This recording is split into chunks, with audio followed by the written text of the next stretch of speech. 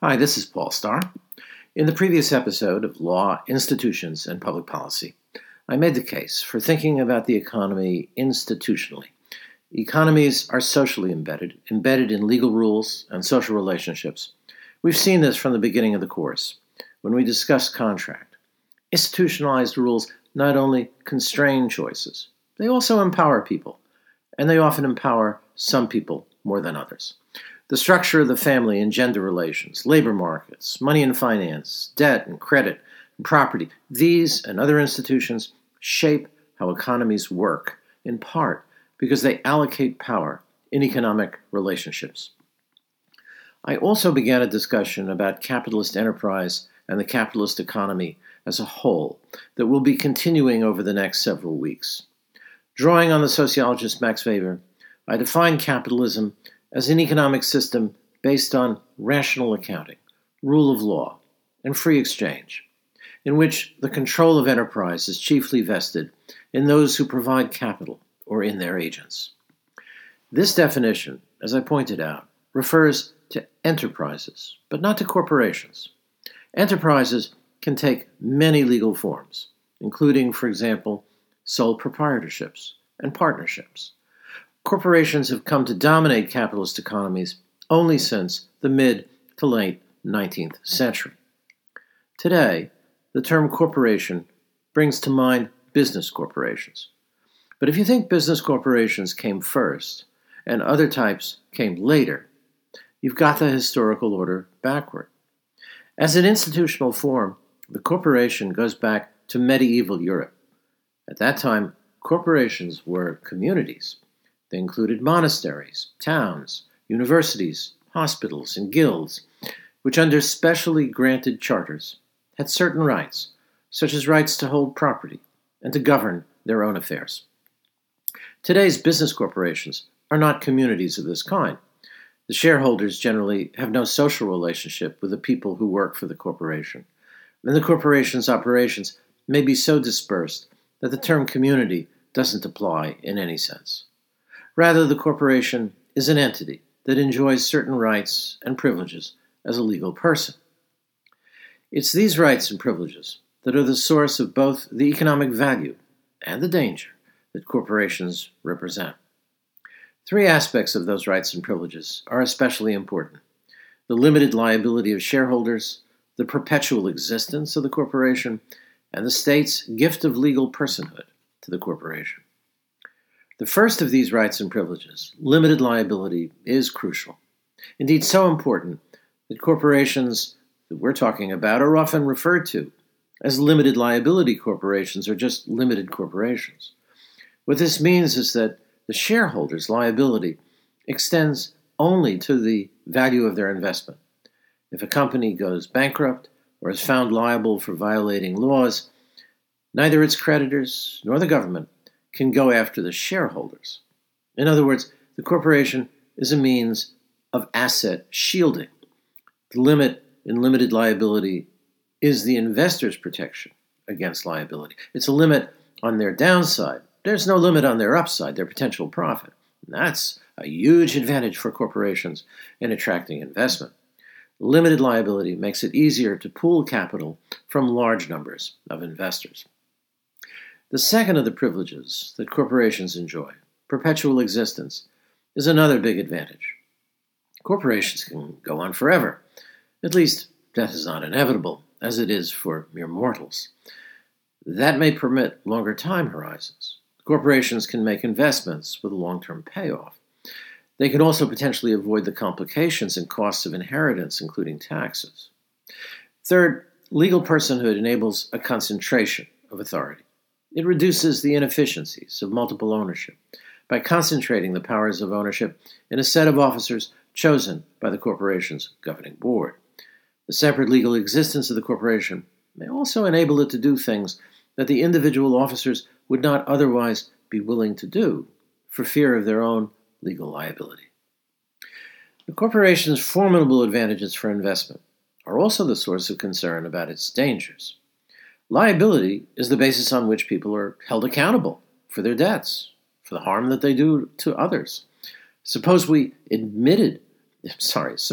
eliminated legal liability entirely. There'd be a lot more recklessness.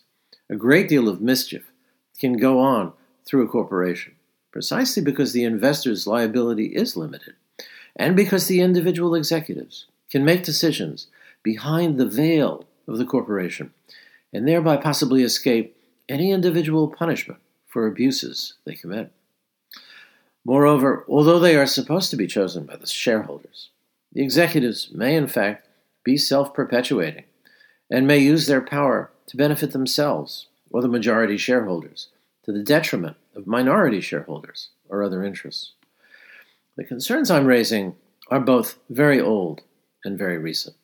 For centuries, the concern has been that corporations may acquire too much power, too much political power, too much market power, and that they can use that power to perpetrate, and get away with economic abuses. The financial crisis and Great Recession of 2007 to 2009 highlighted the problem of corporate impunity, when banks and other corporations are so big that they are too big to fail. Their executives may escape any personal accountability. The Supreme Court's decision in Citizens United, discussed in the reading from Adam Winkler's book, We the Corporation, highlighted the potential of corporations to use their wealth to accumulate political power as well. When I say these concerns about corporations are centuries old, I have in mind some of the great scandals and financial disasters in history, going back to the South Sea Bubble of 1720. In 1711, Britain chartered a corporation to deal in government debt and also granted it a monopoly on trade with Spanish America. The South Sea Company, as it was called, failed to make any significant profits in trade, but its stock inflated in a great bubble with handsome profits for some insiders. The collapse of the company in 1720 led to the passage of Britain's Bubble Act, which set restrictions on the use of the corporate form. The suspicion of limited liability corporations lingered long afterward. When Adam Smith published The Wealth of Nations in 1776, he was still skeptical of the value of the limited liability corporation and argued against making it generally available for business enterprise. Yet in the 19th century, exactly the opposite happened. The corporation became the dominant form of enterprise, though under different legal rules than those that had shaped its earlier development. We think of the business corporation as a private enterprise that is supposed to compete with other enterprises in free markets. But in their early history, business corporations were understood in a different way. They had a public mission and often enjoyed state-granted monopolies. Despite the failure of the South Sea Bubble, of the South Sea Company, Britain and other European countries had a long history of chartering corporations to carry out public purposes of various kinds. Monopolies were a standard part of the deal. Monopolies, for example, in overseas trade and settlement. The East India Company, chartered in 1600, not only engaged in trade, it took on military and governmental functions, and effectively served for centuries as an extension of the British government in India. The early colonies in British North America were also originally settled by corporations, the Virginia Company and the Massachusetts Bay Company. Were these public corporations or private corporations? Well, they were both, and they were neither. They didn't fit into the categories we use today. They mixed together functions that we now separate, and that mix of functions gave rise to conflict. In colonial America, tensions developed between the original corporations that held chartered powers on the one hand, and the settlers and later immigrants on the other. But from the standpoint of the Crown, corporations were a relatively cheap way of extending the empire.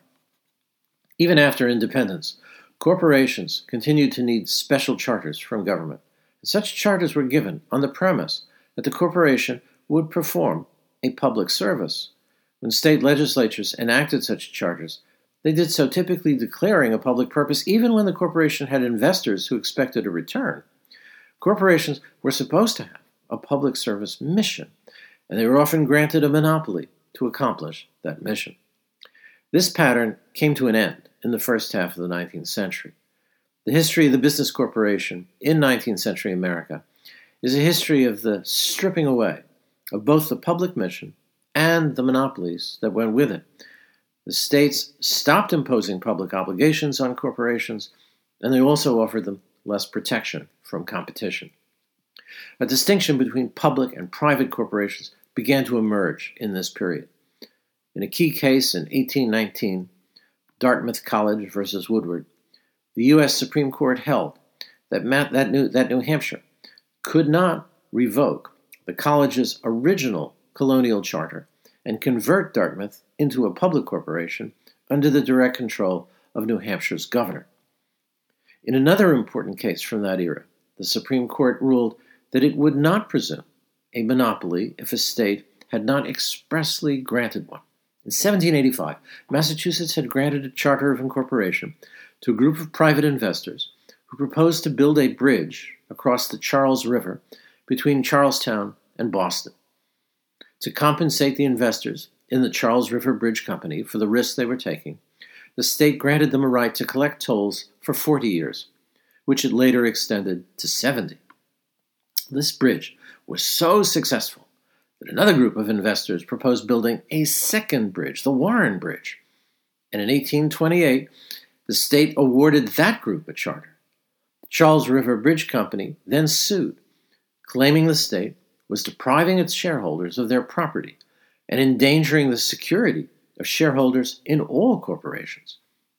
But the majority of the Supreme Court ruled against Charles River Bridge in a decision that emphasized the community's interest in economic growth. And here's what the court said. In a country like ours, free, active, and enterprising, continually advancing in numbers and wealth, new channels of communication are daily found necessary, both for travel and trade, and are essential to the comfort, convenience, and prosperity of the people. A state ought never to be presumed to surrender this power, because the whole community have an interest in preserving it undiminished. And when a corporation alleges that a state has surrendered for 70 years its power of improvement and public accommodation in a great and important line of travel, the community have a right to insist, in the language of this court, that its abandonment ought not to be presumed in a case in which the deliberate purpose of the state to abandon it does not appear. While the rights of private property are sacredly guarded, we must not forget that the community also have rights, and that the happiness and well-being of every citizen depends on their faithful preservation. The court was not saying that if Massachusetts had explicitly given a perpetual monopoly to Charles River Bridge, the state could eliminate it without compensation. The court was refusing, however, to infer a perpetual monopoly because the public interest, the interest of the community, did not favor such a presumption. In this same period, beginning with New York in 1811, states were enacting general business incorporation laws that enabled anyone to create a corporation by filling out administrative forms, meeting minimal statutory requirements and paying a fee. In other words, the states did away with special corporate charters that legislatures had previously given out one by one. Those charters had enabled politicians to confer privileges on their friends or members of their party, a pattern that today would be called crony capitalism. The adoption of general incorporation laws reduced the crony capitalism problem.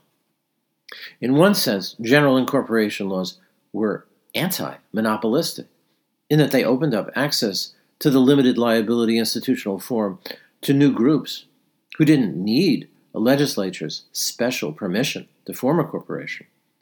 But the laws also resulted in a dramatic change in the institutional structure of the economy as it became populated with corporations that then grew to unprecedented scale and scope. In due course, some of these firms acquired monopoly power in national markets beginning in 1866, when Western Union Telegraph bought up its last major competitor in the telegraph industry at a time when there was no federal antitrust law. So we have two distinct phases in the history of corporate monopoly in America. State-granted monopolies in the early republic, and market-generated monopolies beginning right after the Civil War. It wasn't until 1890 that Congress enacted the first antitrust law, the Sherman Antitrust Act. During the 19th century, beginning with railroads and telegraphs, and later spread to manufacturing, multi-unit firms of unprecedented scale and scope developed nationally and eventually beyond national borders. And these corporations were increasingly run by their executives rather than by their owners, a transformation known as the managerial revolution. The enterprises of the 18th and 19th century, and many corporations of the 19th and early 20th century, had primarily been family-held. And the term family capitalism is often used to describe the capitalism of that time. With the transfer of power to management came the rise of managerial capitalism. Even today, family-controlled firms haven't disappeared, but many more corporations are professionally managed. The rise of the large, management-run corporation separated ownership and management and raised important legal and political questions about the very nature of the corporation and its obligations. In an influential 1932 book, The Modern Corporation and Private Property, Adolph Burley and Gardner Means held that the separation of ownership and management changed the way the law should treat corporations. And here's what Burley and Means wrote. The property owner who invests in a modern corporation so far surrenders his wealth to those in control of the corporation that he has exchanged the position of independent owner for one in which he may become merely the recipient of the wages of capital. Such owners have surrendered the right that the corporation should be operated in their sole interest. Well, what other interests are there? The interests of a company's workers and consumers, the interests of its local communities, the interests of the public at large, for example, the interests of the public and the corporation's impact on the environment. In this view of the corporation, what's often called the stakeholder model, the corporation is at the nexus of a whole array of interests and should be run in line with the interests of all its stakeholders, not only its shareholders. But while the period from the 1930s to the 1970s saw the rise of a stakeholder view, the 1980s began to turn in the opposite direction toward what is often called the shareholder rights revolution, the growing predominance in the law of the view that the shareholders' interests are the sole interests in which corporations should be operated. And this division between the stakeholder and shareholder views of the corporation continues to be at the center of arguments today about corporate governance. Finally, to round out this story, I come back to the problem that worried critics of corporations from the beginning, that they might acquire so much power that it would be hard to control them. In 2013, testifying about the role of banks in the 2008-2009 financial crisis, Attorney General Eric Holder told the Senate Judiciary Committee, I'm quoting him, "I am concerned that the size of some of these institutions becomes so large that it does become difficult for us to prosecute them. When we are hit with indications that if we do prosecute, if we do bring a criminal charge, it will have negative impact on the national economy, perhaps even the world economy." Holder later tried to walk back that statement, but the views he expressed are clearly part of the explanation for the failure of the Justice Department to pursue criminal prosecutions for the malfeasance of banks and other financial institutions and bringing on the financial crisis that erupted in 2007. Instead of criminal prosecutions, the Justice Department adopted a relatively new approach, so-called deferred prosecution agreements, or sometimes non-prosecution agreements, in which companies agree to make management changes, pay fines, and thereby avoid a potential conviction under a criminal statute.